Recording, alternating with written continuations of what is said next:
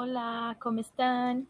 Hello guys, how are you? Mi nombre es Nayane, soy de Brasil y ya enseño lenguas hace 6 y la pregunta de hoy es, ¿debo usar could o can para hacer preguntas? Tú puedes usar los dos, pero depende de lo que quieres preguntar. Pero para muchas cosas los dos son la misma cosa, como por ejemplo, can you help me?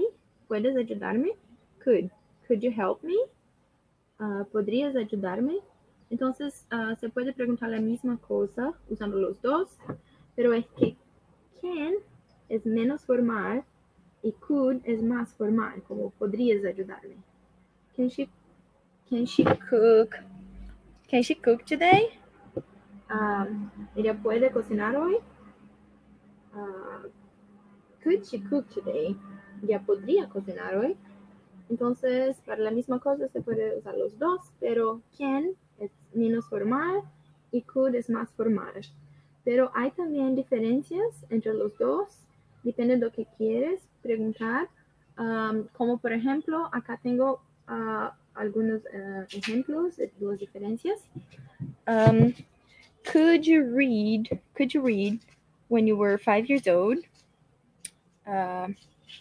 ¿Podías leer cuando tenías 5 años? And can you read in English? ¿Puedes leer en inglés? Entonces, could también es el pasado. Podías. Can you read? Puedes leer es el presente también. Entonces, depende de lo que quieres. Y abajo tengo un otro ejemplo de las diferencias, como could you wash the dishes if I cooked?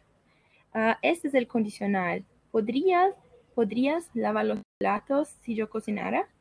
Es una condición. Y la segunda es can you wash the dishes if I cook? ¿Puedes lavar los platos si yo cocino?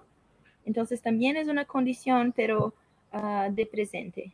En inglés lo llamamos de second conditional. Could you wash the dishes if I cooked? And can you wash the dishes if I cook? Es el primer condicional, first conditional in English. Pero depende de lo que quieres. Si quieres hacer un pedido, un favor, alguna cosa así, puedes usar los dos. Pero si can, menos formal, could, más formal. Entonces, es eso. Muchas gracias. Y si quieren entender mejor, hagamos clases juntos. Tengo muchos horarios disponibles y es eso. Bye.